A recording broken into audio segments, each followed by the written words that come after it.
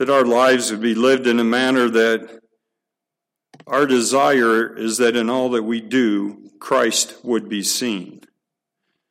And we can only do that through the power of the Holy Spirit, Father. We thank you for your word. We thank you for the fellowship. We thank you for this time to gather together this morning to worship you, to give you a sweet savor, Father, that what we say and sing and do here today would just be praise to you. We commit this time to you in Jesus' name. Amen. All right, before you sit down, yeah, Stephen's already got it going on. Just go ahead and put your arms up. There you go. And as Nehemiah and Ezra would say, all right, you can go ahead and sit down. Just in case any of you are wondering what that's all about in the Baptist church, that's straight out of Nehemiah 8, so, all right.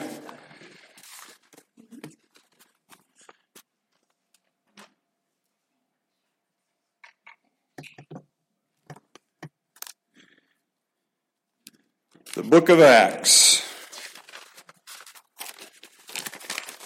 The last 2 weeks we've tried to make it through 3 verses, and we haven't made it yet. And today we're going to fasten your seat belts. Don't fall off your chairs. I think we're going to make it through 14 verses. Maybe. Acts is also known as the second Luke. There we go. Luke 1 and Luke 2. A couple of weeks ago, we looked at a couple of the feasts out of Leviticus 23, that the Passover feast that was celebrated in ancient Jewish times was a look forward to the crucifixion of Jesus Christ, the offering of the perfect Lamb of God for your sins and for mine. Then the Feast of the First Fruits looked forward to Christ's resurrection. And the Pentecost in the Old Testament times was the celebration of the giving of the law. Today we celebrate it as a birthday, the birth date of the Church of Christ, the day that the Holy Spirit came upon, baptized Jews and Gentiles into one body, into the church, the body of Christ. And then the filling is what the filling of the Holy Spirit is primarily what we're going to look at in the bulk of our verses today.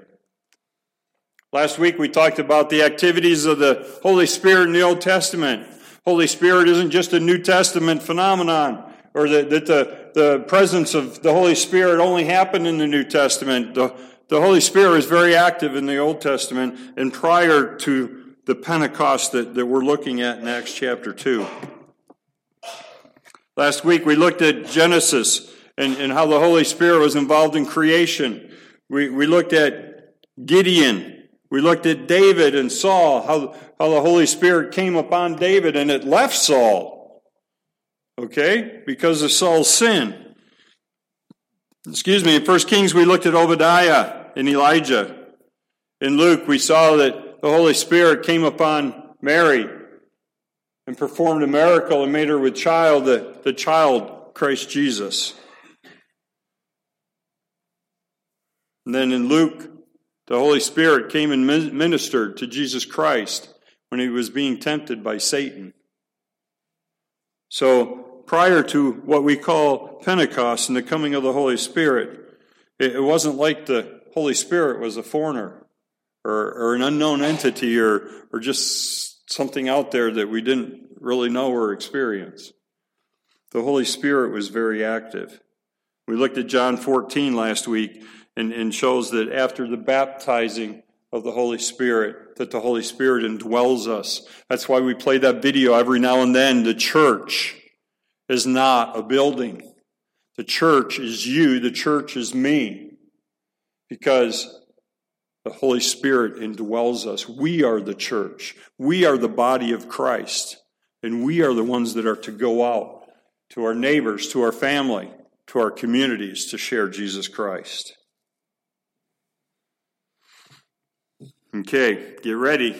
Seatbelts fastened. We're going to go back and we're going to make it through verse 1 today, okay? But we'll take this one at a time. Acts chapter 2, verse 1. And we've already talked about this a little bit, and we'll see more of it as we get into the chapter later today. When the day of Pentecost had come, they were all together in one place. There seems to be great discussions as to where that one place was. If we look back in chapter 1, verse 14, it says that they were all with one mind. Oh, you know what? I need to back up. Verse 13. I'm sorry. Verse 13. When they had entered, they went up to the upper room where they were staying, and there was 11 of them, because Matthias hadn't joined them yet until the end of chapter 1. And verse 14, they were all with one mind, continually devoting themselves to prayer, along with certain women, and Mary, the mother of Jesus, and with his brothers. So there may have been 20 or so people that were staying in the upper room. It was kind of like their bed and breakfast of the day. But look back at the last verse in 1 Luke. Luke chapter 24. The last couple verses. I'm going to start reading in Luke chapter 24, verse 50. And he led them out as far as Bethany, and he lifted up his hands and blessed them. And it came about that while he was blessing them, he parted from them. And they returned to Jerusalem with great joy. And they were continually in the temple praising God. So in chapter 1, verse 13 and 14, we have them entering the upper room where they were staying, but they were daily going to the temple. Now there's something about the temple, is that it had different rooms and courtyards for meetings.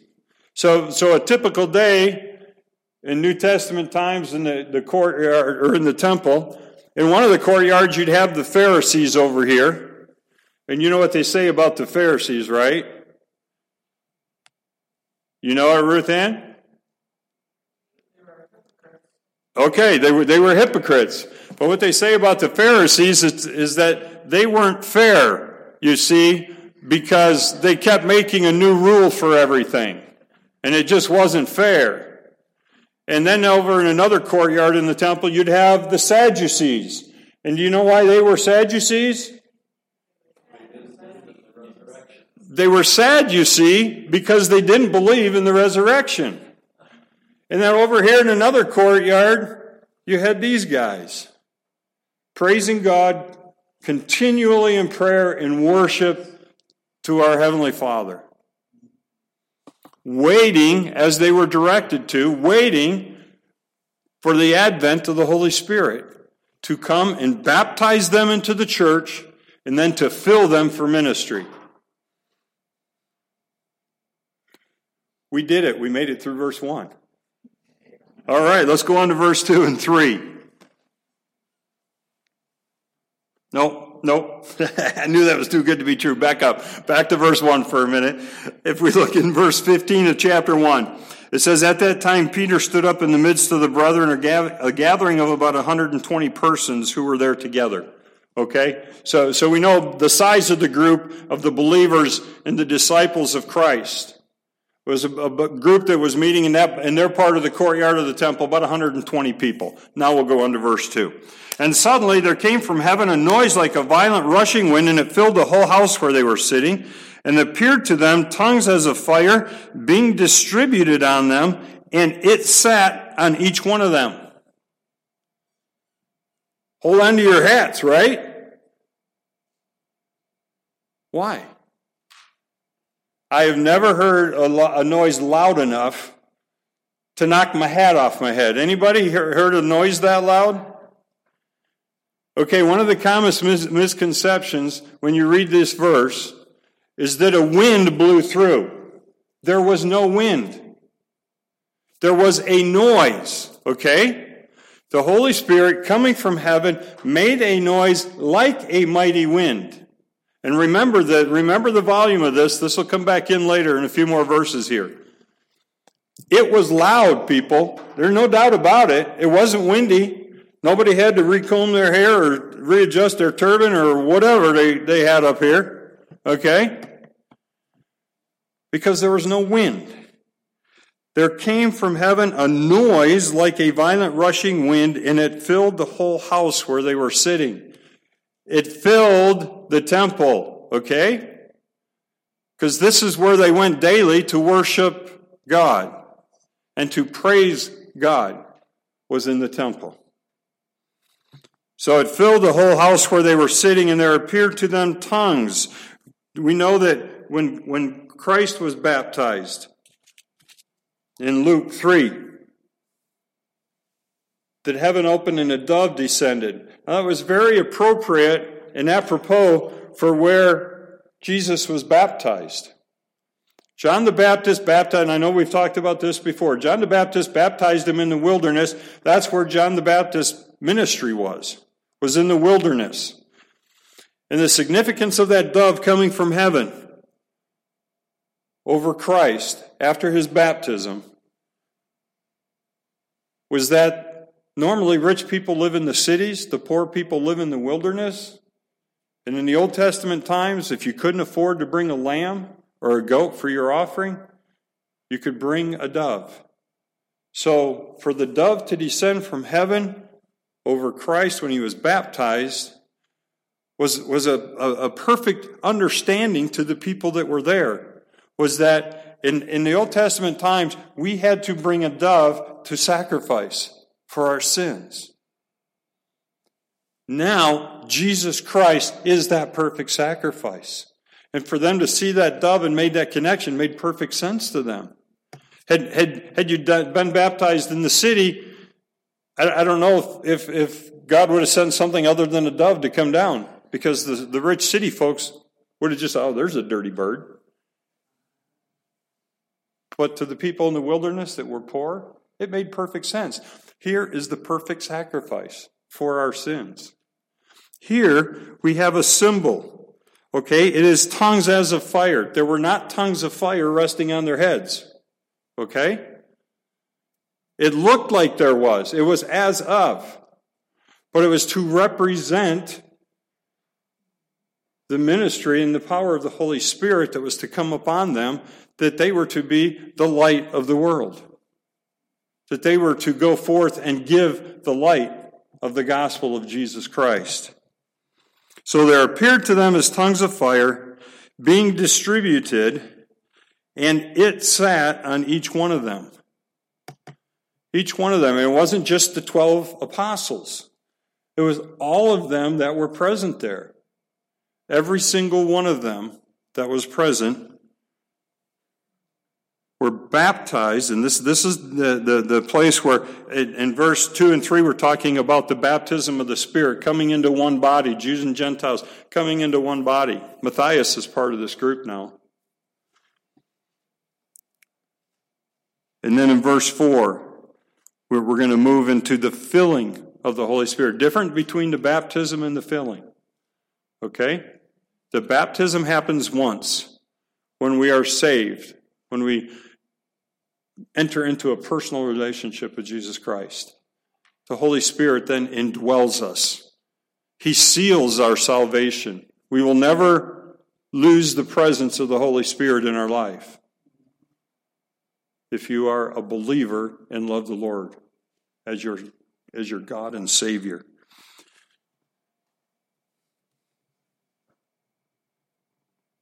I had Stephen read 1 Thessalonians 5 this morning, talking about the sudden coming of Christ, that as a thief in the night, when people weren't ready or expecting it.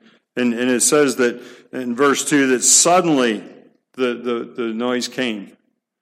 Although these guys were looking for it, they didn't know exactly when it was going to happen. They were in the temple, praising the Lord, waiting for this to happen because Christ had told them it was going to happen. John the Baptist had told them it was going to happen. It's coming. They didn't know exactly when, but they were ready. They were being obedient because when Christ ascended, he said, go to Jerusalem, wait in the city. So what did they do while they wait? They didn't sit on their hands wondering what to do and twiddling their thumbs. They went to the temple to praise God. So they were in the place they were supposed to be. They were ready Although it came suddenly, they didn't know the exact time, they were ready when the Holy Spirit came to baptize them into the body of Christ and then to fill them for ministry. Verse 4. And they were all filled, okay? All filled. None of them was excluded. That were in that group that were waiting and looking for the baptizing of the Holy Spirit.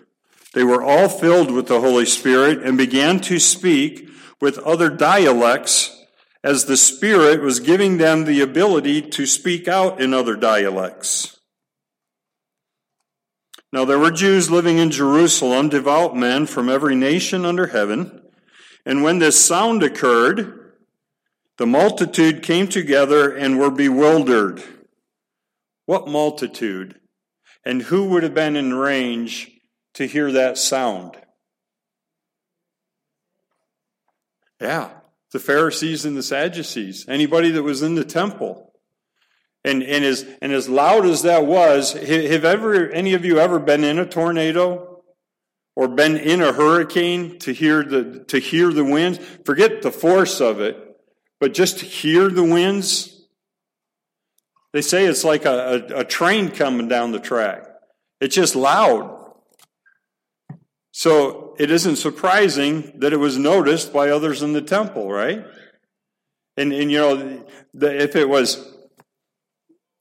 were in the temple or if they were in the house where they were staying, makes no difference. I mean, technically, it's not a big deal, and you know, all the smart guys, the commentaries like to write on that it's this because of this or it's that because of that. It really doesn't. I personally, from what I've been reading and studying, I believe they were in the temple when the Holy Spirit came. If you think they were somewhere else, that's fine. I'm not going to argue with you about it. I don't think it makes a difference. The thing was that they were ready, they were prepared, and they were doing what God had told them to do. They were waiting for the coming of the Holy Spirit. But that coming came with a loud noise. So other people, it's not surprising that others came, regardless of where they were meeting. But it's logical that they were in the temple. Because they were, verse 6, when the sound occurred, the multitude came together and they were bewildered because they were each one hearing them speak in their own language. The next few verses, we're going to take a little time for a history and a geography lesson today of where these men came from. But where would they gather? Would they gather around in somebody's neighborhood just out on the street? No, they would gather because they came for Pentecost. They didn't know that it was the coming of the Holy Spirit. They were coming to celebrate the Feast of the Pentecost, which was a Jewish tradition that happened every year. 50 days after the Feast of the First Fruits was the first day of the first week following the first Sabbath after the Passover. There'll be a quiz on that later, okay? So there were religious Jews from all over the known world at that time that were in Jerusalem gathering for Pentecost, celebrate the Feast of Pentecost.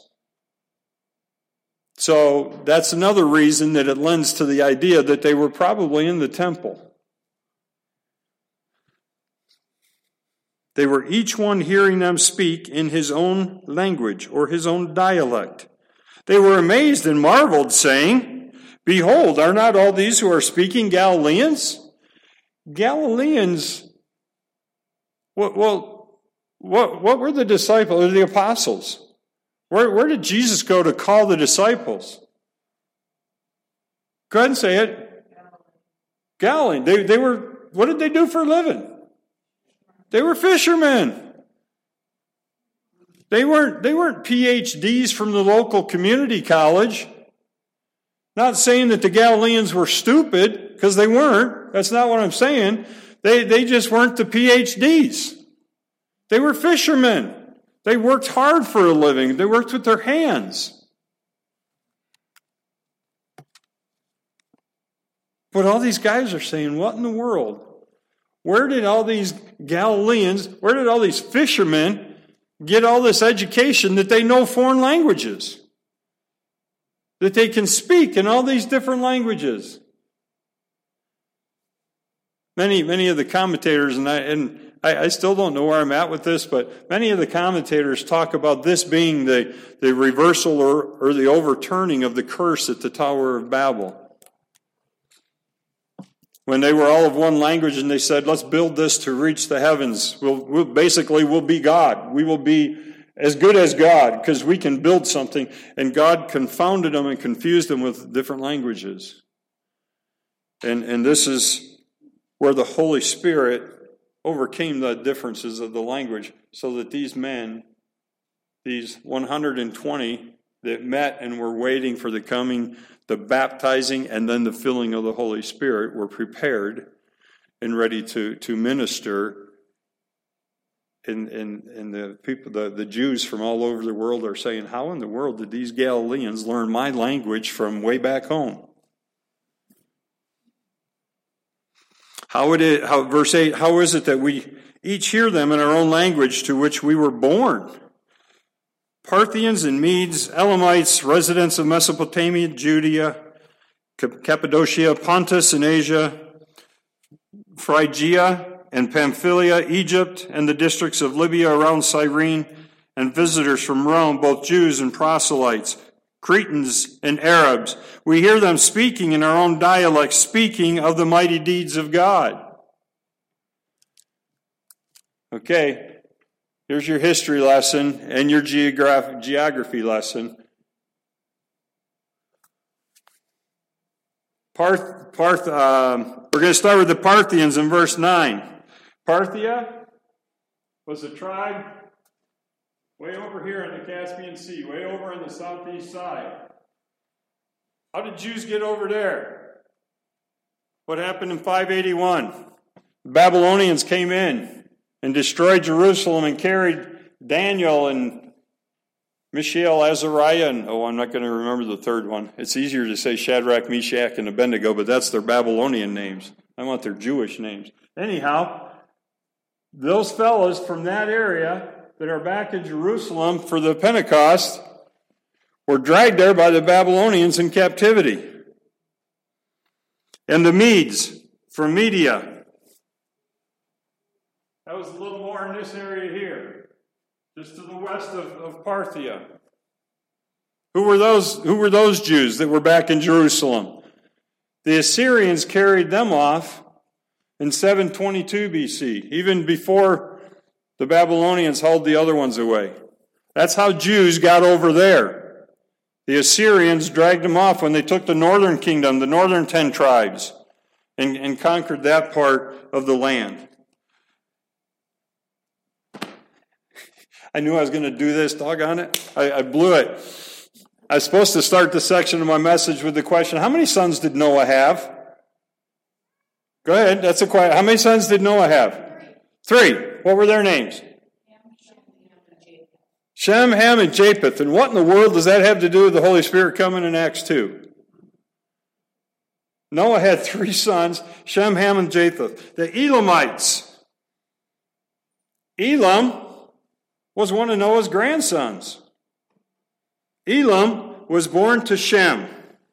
And they were, I'm paying careful attention to my notes because I want to get my history lesson right. East of the Tigris and Euphrates rivers, so east of here, so in this area more part of what today we know as Iran. But more in this area is where the Elamites were from. And they were descendants of Noah.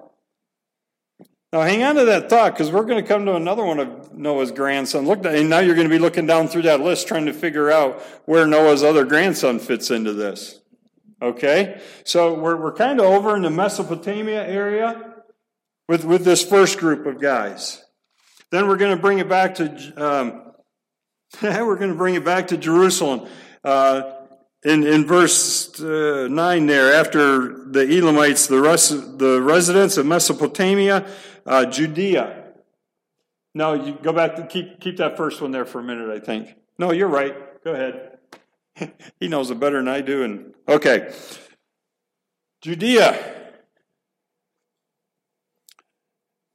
Let me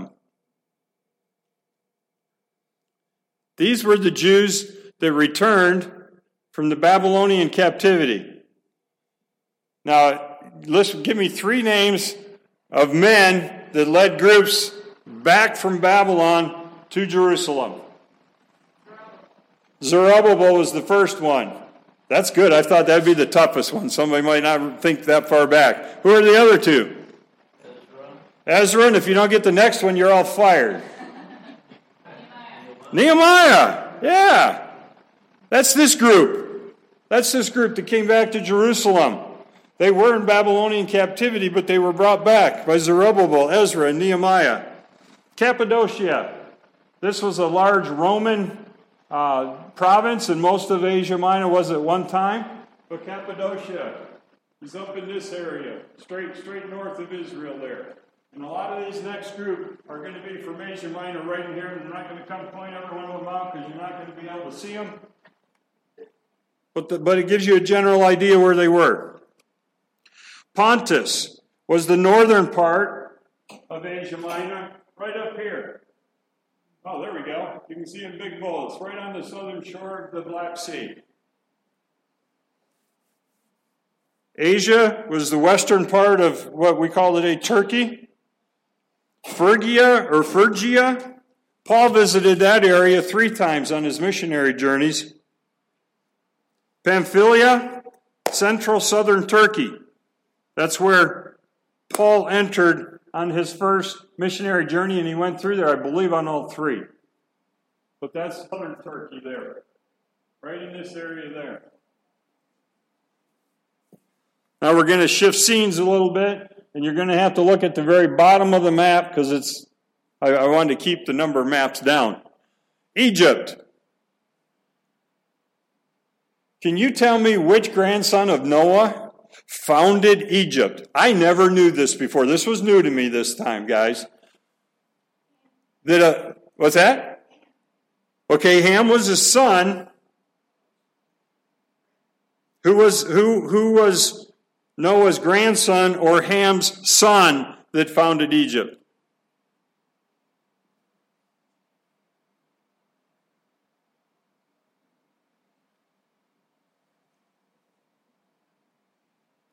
That's all right. I didn't do so good at pop quizzes all the time either. Okay, his name was Mizraim. Noah's grandson founded Egypt. Did anybody know that before today? I didn't know that before this week. I have to be honest with you. How cool is that? All the times that, the Jews went down, and even Jesus as a baby was taken down to Egypt for a while. There was a family connection there. I never knew that before. Libya, also kind of the same area of Cyrene. Right over here. Here's Egypt, here's Cyrene, and Libya over there. I did not know where Cyrene was before, I'm ashamed to admit. Does the name Simon of Cyrene ring a bell? Why do we know that name? Why do we know the name Simon of Cyrene? He carried the cross for Christ. And that's the area he came from. But I'm not saying he was there in Jerusalem that day, but there were people from that area. He may have been there. He may have been one of the 120. We don't know. But Simon of Cyrene was an area that had a very large Jewish population. And I understand back in the day it was quite the resort type area. It was elevated about 2,000 feet above sea level, about 10 miles from the Mediterranean. So you were up there and you could see the Mediterranean obviously from there.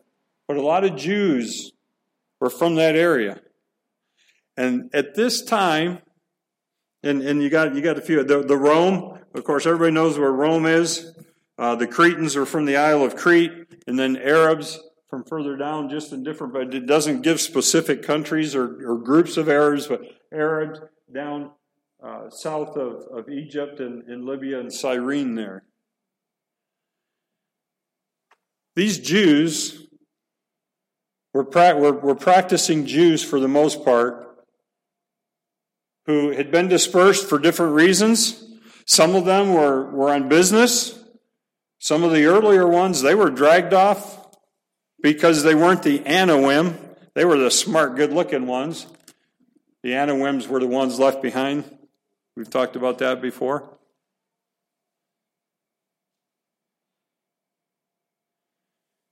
But God had these Jews back in Jerusalem at the temple to celebrate the Feast of Pentecost. They didn't know or realize that they were going to witness a new Pentecost. They were going to witness the coming of the Holy Spirit. The baptism of the Holy Spirit into one body for those that believed. And then the filling of the Spirit for these 120. So that they could speak the language of all these people from all these different places. It says, how is it that we each hear them in our own language to which we were born? For some of them, there were hundreds of years, so several generations of their families had lived in these foreign countries. Some of them may or may not have spoken Hebrew. But they knew that they were going to come back to the temple to worship. They were going to come back to the temple to celebrate the Jewish feast of Pentecost. They were in for a surprise. Here are these disciples of Jesus Christ speaking in their language. How did that happen? These guys are just fishermen. They're not the PhDs that have gone on and kept getting education.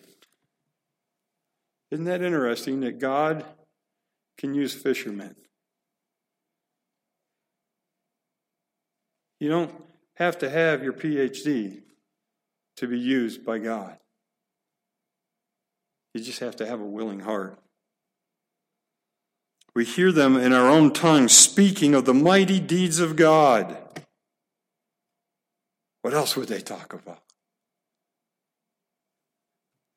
They all continued in amazement and great perplexity, saying to one another, what does this mean? But others, there's always what do you say? Every party has its pooper, that's why we invited you. Every party pooper, whatever, right? Okay? There's some of those in this crowd too. Because verse 13 says, but others were mocking and say, they're full of sweet wine, they're drunkards. Those dumb Galileans are drunkards. You're going to have to come back next week to see what Peter says in response.